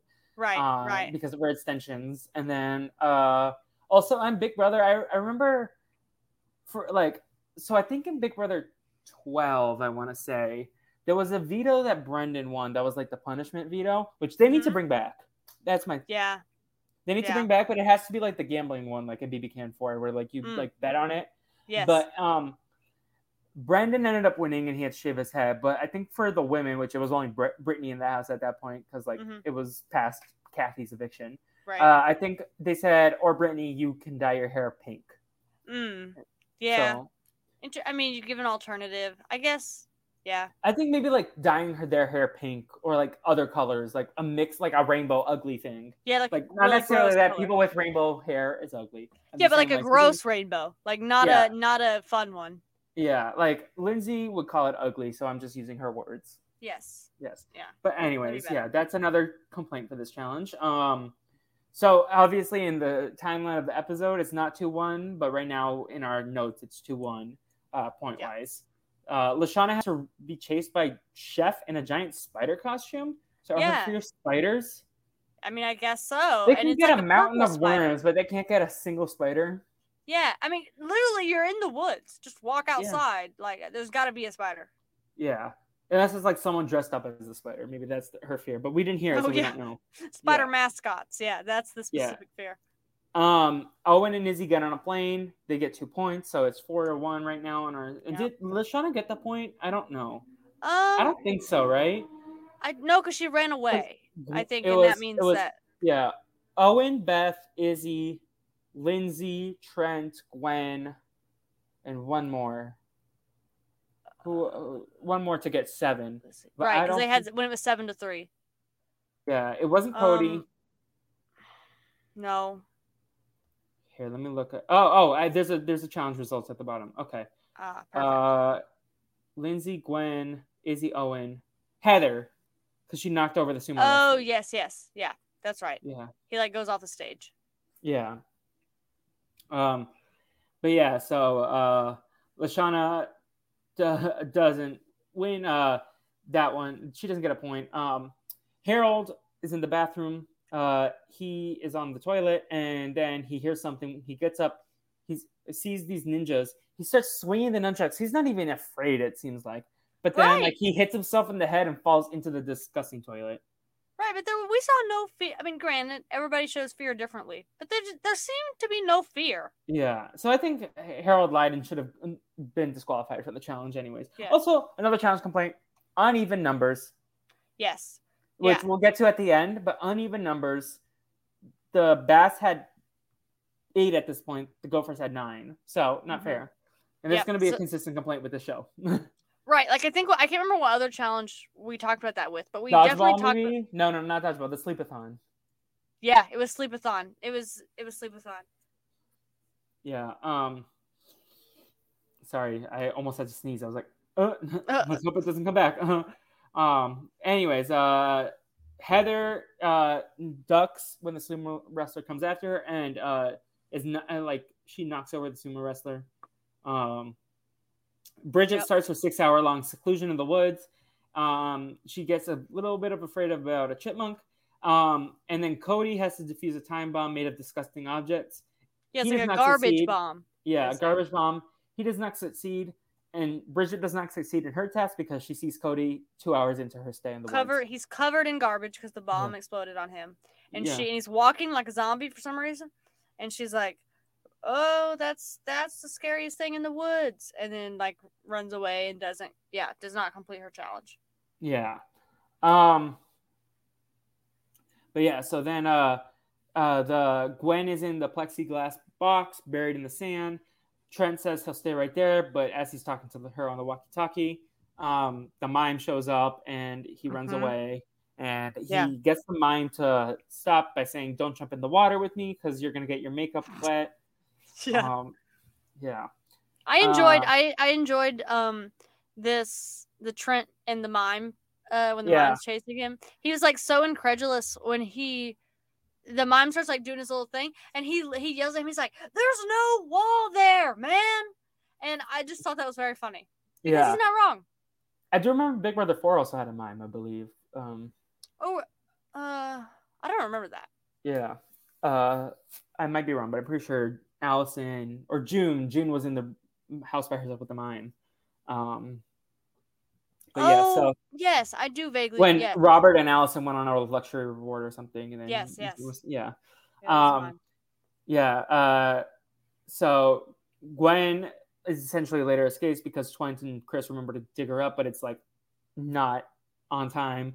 She was only supposed to be in there for like 5 minutes or something, and she was there definitely longer. Luckily, it wasn't more than an hour. DJ picked up the small sneak, and Courtney's being super bossy, which is frustrating later knowing the episode. She's like, "DJ, it's a fucking snake, pick it up." Like, we're going to Loserville. So he gets it. So now they're like around, based on our calculations, like 5-2 on the points. Who else? We got Jeff is in Hale, like a remote control Hale. So this is initially there was the cloud comes over. It's a perfectly sunny day. It's a very dark cloud comes over Jeff, and then like a bunch of hail just starts like coming out of it, and it's like following him around. And I was like, wait a minute, like what? Why? How is it? I thought this was part of the Superhuman Academy that they were running at Camp Wawanakwa that we've talked about before. Yeah, that it was somebody like with storm-like powers that could control this cloud, but no, it was Chris. Somehow he had a remote control hailstorm cloud, and he was just like, he could see a little dot. He was like controlling it wherever Jeff was. Yeah. Are you ready for a tangent? Yeah, always. So I have been inspired to, as a film and TV person, I feel like there are some gaps in my knowledge blockbuster wise, like primarily the DCEU is a big one, Lord of the Rings is another big one, so I'm trying to I made a list of things that I need to close the gap on that. And so I watched the Lego Batman over a couple days, and then last night I was too energized and couldn't fall asleep after watching the Lego Batman that I decided to continue along in my X-Men journey. Okay, and so where are you? Well, so I was gonna try to watch the Wolverine because I never saw that one. Not X-Men Origins Wolverine. I've seen that one. The Wolverine, the one where he goes to Japan, because I want to see that, and then I want to see Logan. That's the one I really want to see. Oh yeah. I'm not the biggest X-Men person. Yeah. I don't. I've seen them. I've seen not all of them, but I've seen a decent amount. But then they just stick in my memory. Yeah. But because you mentioned that this is actually like Professor X's school. And Chris is Professor X. So then I started Apocalypse because that was the next one on my list that I hadn't seen. Okay. And that one is notoriously bad, right? That and Dark Phoenix. It is. But an hour in, I'm like, there's like stuff that I would have cut. Like the first scene is like 7 to 10 minutes long. That isn't so like convoluted. But I'm enjoying it so far. It's not as bad as I expected. But also I'm assuming that it's bad because then it tanks at the end. Because I literally I saw that in the theater and I have not thought about it since then, really. But yeah, you mentioned it, so I'm like just telling you the story that like, X-Men are top of mind for me. Have you seen? Wait, another sidebar on this tangent. You've seen X-Men like First Class and Days of Future Past? Yeah, I've seen both those. Which one is your favorite? I prefer First Class. Really? Yeah. Okay. I think Days of Future Past is like one of my favorite superhero films. No, it's up there for me. Let me see. I think I definitely have rankings of my X-Men things that I've done so far. Because okay, I think I have X2 over Days of Future Past too, but those two are tight. First Class though was like incredible to me. I really loved First Class. I like both. Yeah, I do like both First Class and Days of Future Past. But I remember the first time I watched Days of Future Past, I thought, this is a masterpiece. But I really like time travel stuff. Yeah, also. My hot take so far of the ones that I've watched, Last Stand is worse than X-Men Origins Wolverine. I think I've seen everyone put Origins Wolverine of the ones I've seen at the bottom of the list. But X-Men The Last Stand, I was just bored. Like, and I know that one's like a known bad movie, but like that was like much worse to me. Okay, it's fair. But I also liked Gambit in Origins Wolverine. Right. And I think that was like a fun thing. But they like the Ryan Reynolds, like the way they did that. Anyways, speaking of superhuman people, let's talk about Duncan because Celine Dion is a superhuman. Yeah, I mean, have you heard the penny whistle? That's superhuman to me. I mean, yeah, it is. Yeah. So he has to hug a Celine Dion standing, and then looking at the cartoon, I was like, "Oh, this kind of actually does like." I know that's what I wrote. I wrote in my notes like it genuinely. Because as a kid, I never knew who she was. Right, you don't know her enough to like what she looks like. It does look like Celine Dion. I think the hair should be a little bit lighter, but other than that, like I think they did a good job. And then there's the music cue. Yeah. The nights and the wind was so cold. Celine Dion has so many beautiful songs. She does. I know my mom doesn't like her, but I enjoy. Oh, really? I was bored, and if they had more showings of her like biopic, the one Aline, I think is what it's called, I would have gone to see that earlier this week. It's like French, I think. It's not even in English. It's a French movie, but I would have gone seen it if they had more showings. They only had like one this week, and it like came out last year. I don't know why they're showing it again, but interesting. Anyways, I didn't even know that was a thing. Yeah, me neither until I was looking on the AMC app. Anyways, I think we have everyone done because Jeff didn't succeed in his. Bridget ran away because of Cody. Oh, Tyler. Tyler is asked to get in a pen with chickens. So he can't do it. I feel like he did it. Like, yes, he was like, he got in there, and it's also just like, it was a big pin, but inside the pin there was a box that had like one big chicken and two little chickens. Chris didn't say you had to pet just be in the pin. In the pin. And I feel like a lot of these, like, they technically succeeded. Like, I think Jeff was in Hale. I think he faced his fear. Right. Like, this challenge was, I would have been like Danny on Survivor 41 if, like, I had to do this challenge because there was a lot of straight up lying. Like, here, face your fears. I mean, this is my biggest challenge complaint. Do you know where I'm going with this? No. Rules are rules, Chris yeah. McLean. You cannot change the rules in the middle of the challenge. And you can say it's a twist. That was not a twist. That was a lie. Yes, that was a lie. It's not a twist. That was a lie. Yes. So the fact that they discover Courtney's trauma or her fear and then make her do it, yes, okay, she should have to do it because everyone had to do it. Right. But yes, the point she system concludes that Cody's like, there's no chance. We already won. And she's like, what's the point?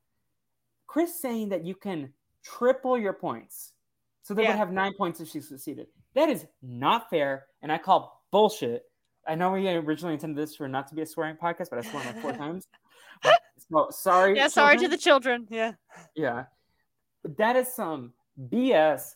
And Courtney, like, I would have been pissed if Courtney jumped, and I'm happy that she didn't, and they didn't have to vote anyone out. Yes, yeah, I mean, imagine if you're the other team. If you're the other team and she jumps, because she ends up not jumping, they don't get the triple points. But if she does, and like one person gets the other points and they win, and you have to go to or the campfire ceremony because they just changed the rules like so dramatically, no. Now listen, if at the beginning of the challenge, Chris had come in and been like, Bass, you have one extra person. One person that you pick at the beginning of the challenge can get 2 points. Yeah. Just to make up for it, but you have to strategically pick it. I would have been like, okay, that's fair enough. That's great. Yeah. But no, this was not great. This was not okay, and that is my challenge complaint for the episode. Also puts more pressure on Courtney. Yeah. Who, like other people on their team, like maybe like they don't finish their, or they don't do their fear thing, but if she does it, it's like more egregious because Also, this is nitpicky as well, but Beth just had to like plop into the pool. Courtney had to jump off the high dive. That is not fair either. It was like the cliff they had to jump off of whenever they Yeah. jumped into the first, like the second episode. Like Yeah. that, it looked very, very high. Now, strategically, we'll talk about it, but Courtney played this awfully, especially with Yeah. the prior actions of this episode, kind of bullying DJ into picking up the snake. Yeah. That said, we have to circle back to the moment where Duncan is afraid of Celine Dion, and she's like, Oh yeah, it's okay she if like you can't holds do his it. hand. And then Duncan says, it's okay if you can't do it. And Bridget's like, what? But also, like, Gwen strategically making jokes about the mucus color and the snot. Like, Yeah. I think that was strategically good. Yeah, that's Now, good. So the Killer Bass, back to the elimination. 5 people are safe, and they're not shown. We just get straight to the bottom 3, but it's Duncan, DJ, Jeff, Harold, Sadie. The bottom 3 are Bridget, Courtney, and Tyler. However, Tyler is eliminated. Now, do we want to talk about this strategically? What do we think happened? Yeah, this was strange because if Courtney goes home here, it makes perfect sense with the narrative we've been told in the episode. It was like Tyler, I guess, was well, Courtney was last, but he was the last of like the people that they knew their fears and stuff. And again, also you can make the argument like him versus Courtney. He definitely faced his fear more than Courtney did, which I know like the rules say that they lost, so they lost. It doesn't really matter. But yeah, this was strange. I don't know what the rationale would have been for picking Tyler. Yeah. Unless they just thought like Courtney does take charge in a lot of our challenges, and like even though she's annoying to us a lot of times, like we need to keep her because she does do generally like more good than bad. I agree. Like I think mostly it was like thinking about Courtney's use in the challenge. Like we said in the strategy department, she's like very hit or miss. Like she's either on. Yeah. She's always trying though. She's always like, except for I guess she didn't try to jump off the cliff, but jump into the jelly. Right. But Tyler, he's shown in the dodgeball that he was not really like what. How are you a jock that can't do challenges? Yeah. So it makes sense. Also, she's socially integrated better. Like Duncan probably wasn't gonna let her go, and I think Duncan, Jeff, DJ, Bridget are kind of a block. With Courtney and Tyler. And Tyler's connection is on the other team. Yeah. So then they could also be like, we don't want you flipping over at the merge. Right. Right. I just found some technicalities in the trivia section. That wouldn't change the like results because Courtney didn't jump, but like, and also the standings are the same pretty much. It just like would make it closer. Heather technically does not conquer her fear because she tries to avoid the wrestler. Trent does not avoid, like he tells the mime that he can't get wet. He doesn't tell the mime to like go away. Tyler Chris says he has to go away. He has to tell him to go away. Yeah. Tyler completes the challenge technically because he was in the pen. Harold technically conquers his fear, but he just knocks himself out. And Cody technically conquers his fear because it didn't say he had to successfully defuse the time bomb. It just said he has to defuse the time bomb. Like he has to try. Right. Like being in the situation was his fear. So then he was in the situation. Yeah. But that said, I think that completes the episode. This is one of the 3 episodes of Total Drama Island to reference a real life person, Celine Dion. That's another fun fact. Okay. It's the first one we've got so far. I don't think there's been so. We'll keep track. We'll look at it. Okay. Yeah. But yeah, so should we get into our spreadsheet?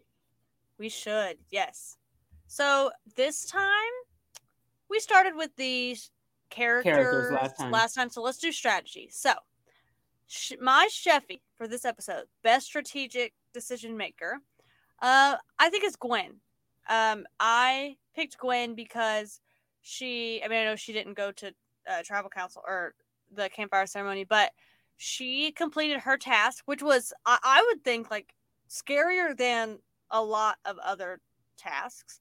And she even went longer than she was supposed to, and without the support of Trent most of the time since he like forgot about her. So she completed her task. Also, she, like you said, she like taunts Courtney like as she's going up to jump into the green jelly. She's like, it's so scary and like gross, like snot. She does like the Flight Time and Big Easy when Yeah. Micah has to go down the. Is that her name, Micah? When she has to go down the Yeah. slide. Yeah, that's so Yeah, funny. I when love they're that like, one. "Oh man, it's really scary. What a long slide." She does that, and Yeah. it worked out for Flight Time and Big Easy, and it worked out for Gwen here. So I'm giving mine to Gwen. Love that. Gwen was at the top of my list. The only other person at the top of my list, and I want to hear your perspective as I talk it out loud, is Sadie. Like, listen, Oh, there's very high probability at the end of the last episode that they were just like, okay, we'll do Katie this time, Sadie next time. She not okay. only, she like, obviously they were voting off challenge based performance in this episode, but if we were looking at it in a Survivor context, it's very easy to like vote out the person on the outs. She reintegrated herself not only just based on her challenge performance, because Jeff was fine regardless of how he did in the challenge, but she was not even considered to be eliminated. And okay, I think she also bonded with Lindsay and Allie on the other side. I think this is Sadie's best episode yet, and I think like it's either we both give points to Gwen or I give it to Sadie and you give it to Gwen. Okay, well then you give it to Sadie, and spoiler alert for my LVP, you just will not be happy when we get to the LVP, and I'll explain more. Sadie? I'll explain more. No, I think now it's a good time. Okay. Well, then we'll jump to the LVP. I'm giving Sadie the LVP because you're right. She did not get voted out. Like, she integrated herself okay. She bonded with Lindsay. But and maybe this is unfair of me because of the expectations that I'm putting on her more than what like she's actually doing. But I wish this would have been the start of her like Natalie Anderson revenge arc. Yeah. I wanted her to be like, okay, I'm gonna like murder all of you that voted out Katie, and I'm gonna be the last one standing, blah blah blah blah blah. And we didn't really get any of that. She's just like really sad at the beginning of the episode, and then doesn't really do much after that. So from a strategic standpoint, I understand where you're coming from, and I don't have much problem with that. But from a character standpoint, I wanted she's your much LVP more. for the character? Yes. Okay. Yeah. I was about to like say, but I don't think that's strategy. Okay, no. So you're giving her strategy. Yes. Yeah, she's LVP. my LVP. Yeah. Okay. Do you have your LVP Chrissy strategy? Because I can do my Chrissy right now. So my Chrissy, yes. It's got to be Courtney. Likewise. Again, like, she's either doing great or she's doing really awful, but she's always doing something. Like, she chickens out. She lets her team lose. Obviously, she couldn't control that, like, her fear was going to be worth triple points. But then she's, like, being bossy to people, like, unnecessarily earlier in the episode. Like, it's got to be Courtney. I agree 100%. Like, I love Courtney, and I wish she was, like, we could give her good points this week, but she was so bossy to DJ, and then she was hypocritical when her time was up. Yep. And yeah, she didn't even consider that she might have to go. Also, like, how are you going to get a point if you don't go?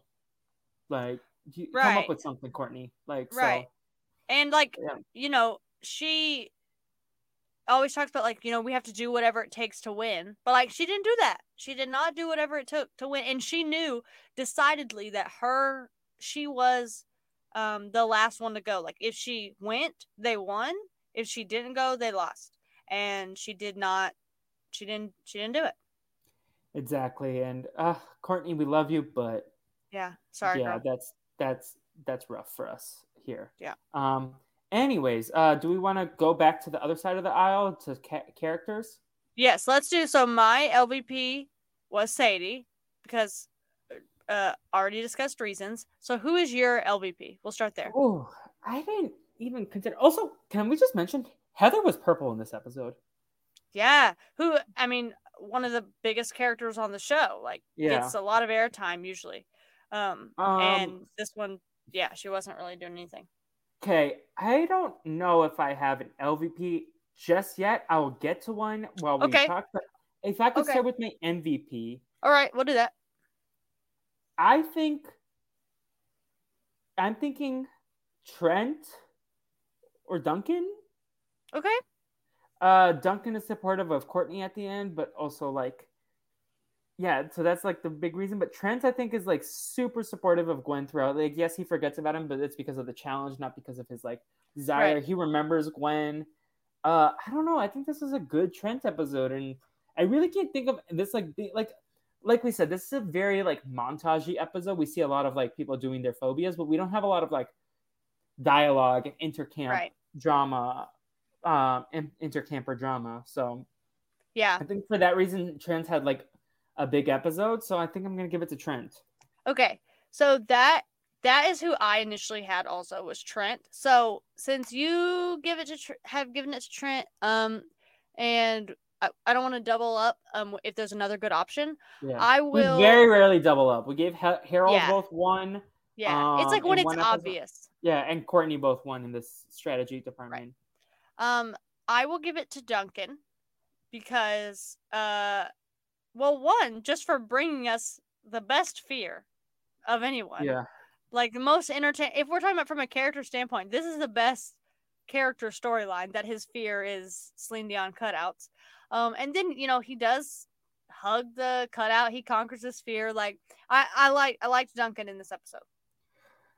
I mean, my instinct right now is to give my LVP to Harold, just because he made me the most upset with his fear, like where it was located. He didn't really do anything to deserve it, other than just like, I don't like Harold. I've been kind to him in the past, but like, I'm ready to hate on Harold again. I feel like we're about to get to Harold arc. In the same way that Courtney is like the default Sheffy and Chrissy, like just depending on the day, she can do either one because she's always trying. Harold is the default LVP. Yeah, but he's gotten some MVPs from both of us. He has, which is all the more reason to give him more LVPs. Exactly, yeah. And then last things last, we got to do Chef and Chris. Chef, thumbs up, thumbs down? I mean, compared to the last episode, thumbs up, I guess, but like he's still like barely even there. I did love the chef outfits, the spider and the flight attendant. Yeah, those were good. The flight attendant was the best one. Yeah. So I forgot about those. For that reason, we'll do thumbs up. Yeah. See, I'm like, I feel like we're still waiting for good chef content, and we haven't had any in a while. But Chris, how do you feel? I thought this was a good Chris episode because there was not a ton of Chris. We saw him burying Gwen, like throwing the sand on Gwen, and he also tells Trent, like, you got to tell Lamaim to go away, and then he's also controlling the hailstorm on Jeff. But I didn't hate it. I was never annoyed by him, so I think it was a good Chris episode. Yes, I agree. First things first, before we start wrapping up and doing spoilers, let's go to our emails. You can email BrazilDragonPod@gmail.com if you want to get your feedback in. Here, let me just pull it up quickly. We also might have a theme song just to let Autumn know live on air. Oh my gosh. Okay. So Giovanni mentioned that a couple Survivor comparisons for us if we want to investigate. Okay. These are more future Survivor players than the era that we are in terms of when the show aired. So Jeff, I will give you a season and you can try to guess who he. Oh my gosh. Okay. I'm already bad at this. I'm not as good as my. Oh, not. Okay, I'm gonna guess Ghost Island Sebastian. Yes. Okay. I messed up. Sorry. Yeah. So Giovanni says that Jeff is Sebastian because they are both surfer dude types, but not especially strategic and get along with the guys. Okay. Okay. Justin, someone from Co-Wrong is the person that Giovanni mentioned. Co-Wrong. So gotta be a beauty tribe person. Yeah. Wait, no, they didn't have. Wait, Co-Wrong. Is it? What's is it Nick? Yes. No. Okay. Nick. Justin is Nick from Co-Wrong, especially during action where he has more Nick vibes. Okay. Yeah. So, and then Noah is someone else that Giovanni mentioned, another Ghost Islander. Oh no. Let's see. Ghost Island. Oh, it's got to be Bradley. Yep, he has a tiny mouth. Beach is dirty. Yeah. Yes, they're both snarky and know-it-alls who would complain about the sand. So that is from Giovanni. And if you want to send more feedback, Giovanni, and everyone else. We want to hear your feedback. We have a feedback corner. Yes. We can discuss spoilers in the feedback. How about we make that rule if you want to talk about that, and then we'll do it in our spoiler section unless there's like spoiler-free feedback. But yes, we love the interaction. And you can also get engaged with us on social media at With the Fleep and Automatic Dub. Yes. So in terms of spoilers, is there anything to discuss? Actually, no, let's do plugs first and then spoilers. So plugs. Autumn, where can people keep up with you? Okay. People can keep up with me on Twitter at Automatic Dub. I'm also at Instagram at Autumn Matthews. However, I don't really get on there you did get back to the decomming. I've been doing the Disney Channel original movies. Yes, I do reviews on there. My account is private, but just request to follow me. But I haven't done any in like probably a couple weeks because I've been stressed with school. But the semester's ending soon, so hopefully we'll be able to do some more decom reviews in the future. That's all I've got. Do you have a pop culture plug, like something you're consuming these days? I will plug. I just finished The Ultimatum. The Netflix dating show. Yes. I always liked Love Is Blind. I watched the first season and I watched the second season recently. Same people that made Love Is Blind are the ones that made The Ultimatum, and Love Is Blind is not the pinnacle of television. But this show sure makes it seem like it is. It's absurd. Everything from like the premise to like the characters, they're like 23 years old and like trying to get married and have children immediately. It's a mess. So if you want some trash reality TV, The Ultimatum is a good place to go. Yes. We love that. In terms of me, let's just start with the Brazilian Dragon media empire that we're building. Let's start with our friends. What an empire. Yes. Jay and AJ have weekly coverage of Pretty Little Liars. They're on season 1 around episode 10. By the time you listen to this, an episode with Sarah Ferguson will have dropped. I was on episode 9. It's a mess. You can skip that one. Actually, no, you listen to it, but whenever I talk, you skip over my time and listen to Jay and AJ, who have much more interesting things to say about the show. And Sarah Ferguson gonna guest season 10. I think Jessica Sterling is also lined up to come soon after Sarah Ferguson. So we got some good stuff over there. That's also on the Two Can't Keep a Secret individual feed. If you like Pretty Little Liars, you should be able to find that. Or you can subscribe to the main feed on Brazil Dragon Pod, or the Dragon Babies, actually, specifically. Also on the Dragon Babies feed, we got Gravity Brothers, a Gravity Falls spoiler-free rewatch podcast hosted by Alec and Lucas Hester of Hester Brothers Cartoon Theater. They are starting their season 1, episode 5 will be dropped by the time you're listening to this. So if you're a Gravity Brothers fan, Gravity Falls fan, check it out. And then also we have another thing in the works potentially that I'm excited about for the Dragon Babies feed. Now moving over to the Brazilian Dragon podcast. First things first, what you doing? As always, Wednesdays, Phineas and Ferb. We got Navi, we got Will, we got me.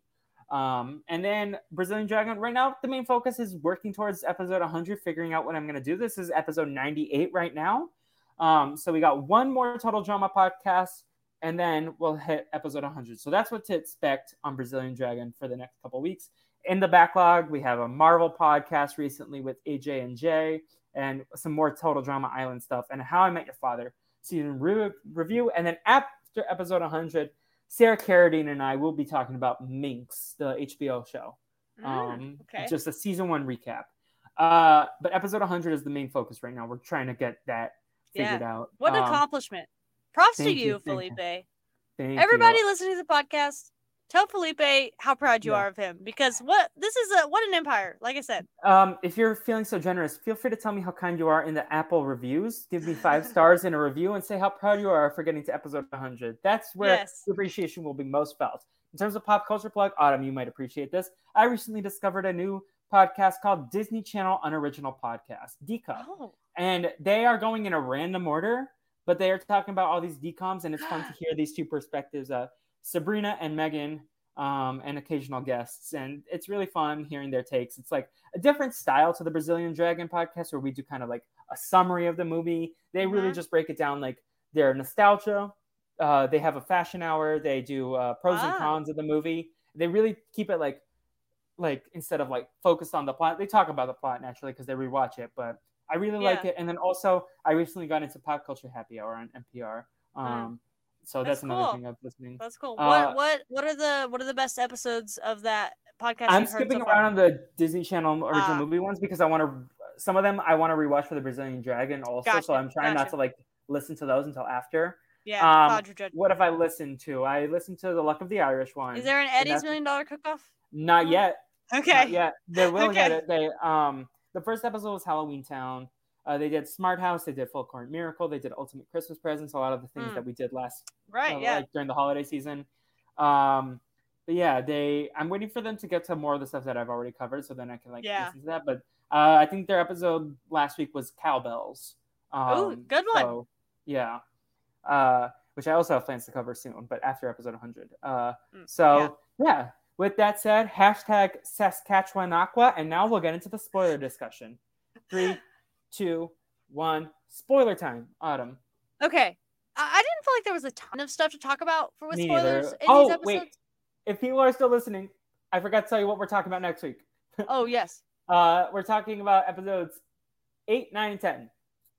Okay. That's what we're talking about. 8, 9, and 10. Okay. Now, back to the spoilers.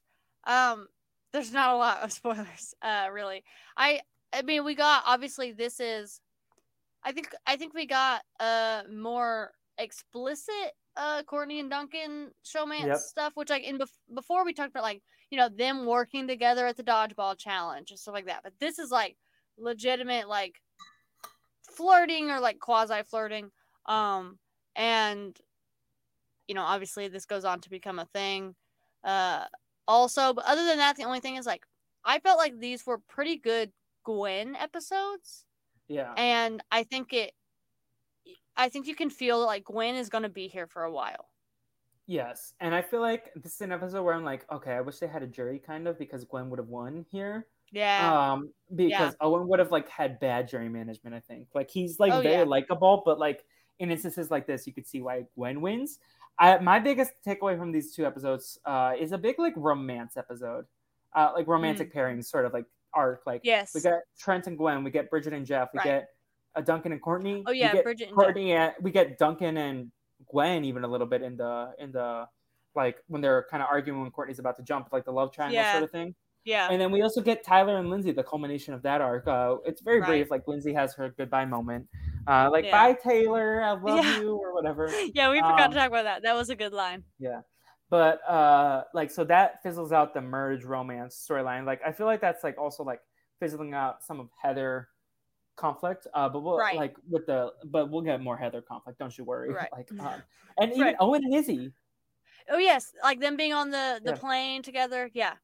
And like the bear stuff. When they're both like the wild people. Yeah. Yeah. So like those are like basically the highlights of the spoilers. I feel like it will get like closer. Like there was no Heather episode, which if you're like an Edgic person, which I don't think there is Edgic for this, but like Heather, we talked about that. We did anyone tell us if there was Edgic? Yeah. No, Alec Hester said there should be, but I think Owen is very visible, but he's not getting great content. Because he's kind of like always visible. Like he is generally like a big presence on the show. Exactly, yeah. And then Heather had an invisible episode. LaShawna's been pretty invisible. Jeff's been pretty invisible. Duncan's getting some more visibility though, like positive visibility too. Yeah, he is. Him being tied to Courtney gives him more, even though Courtney like sometimes has a bad edit, like where she's like bossy or annoying or whatever. I think that his tie to Courtney makes his edit look better. Yeah, exactly. But that's it for the spoilers. Do you have anything else to say, or should we throw it to the exit song? Yeah, I think that's pretty much it. Happy to be back, Felipe. Yes, I am too. And just a reminder, our socials are What the Fleep at Brazil Dragon Pod and at Automatic Dub. That's it. Yes. So until next time, hashtag Sasquatch Nakwa. What's our closeout line again? Tell mom and dad we're doing fine. Yes. Bye, everyone.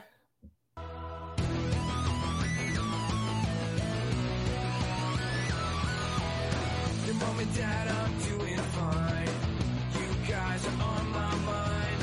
You asked me what I wanted to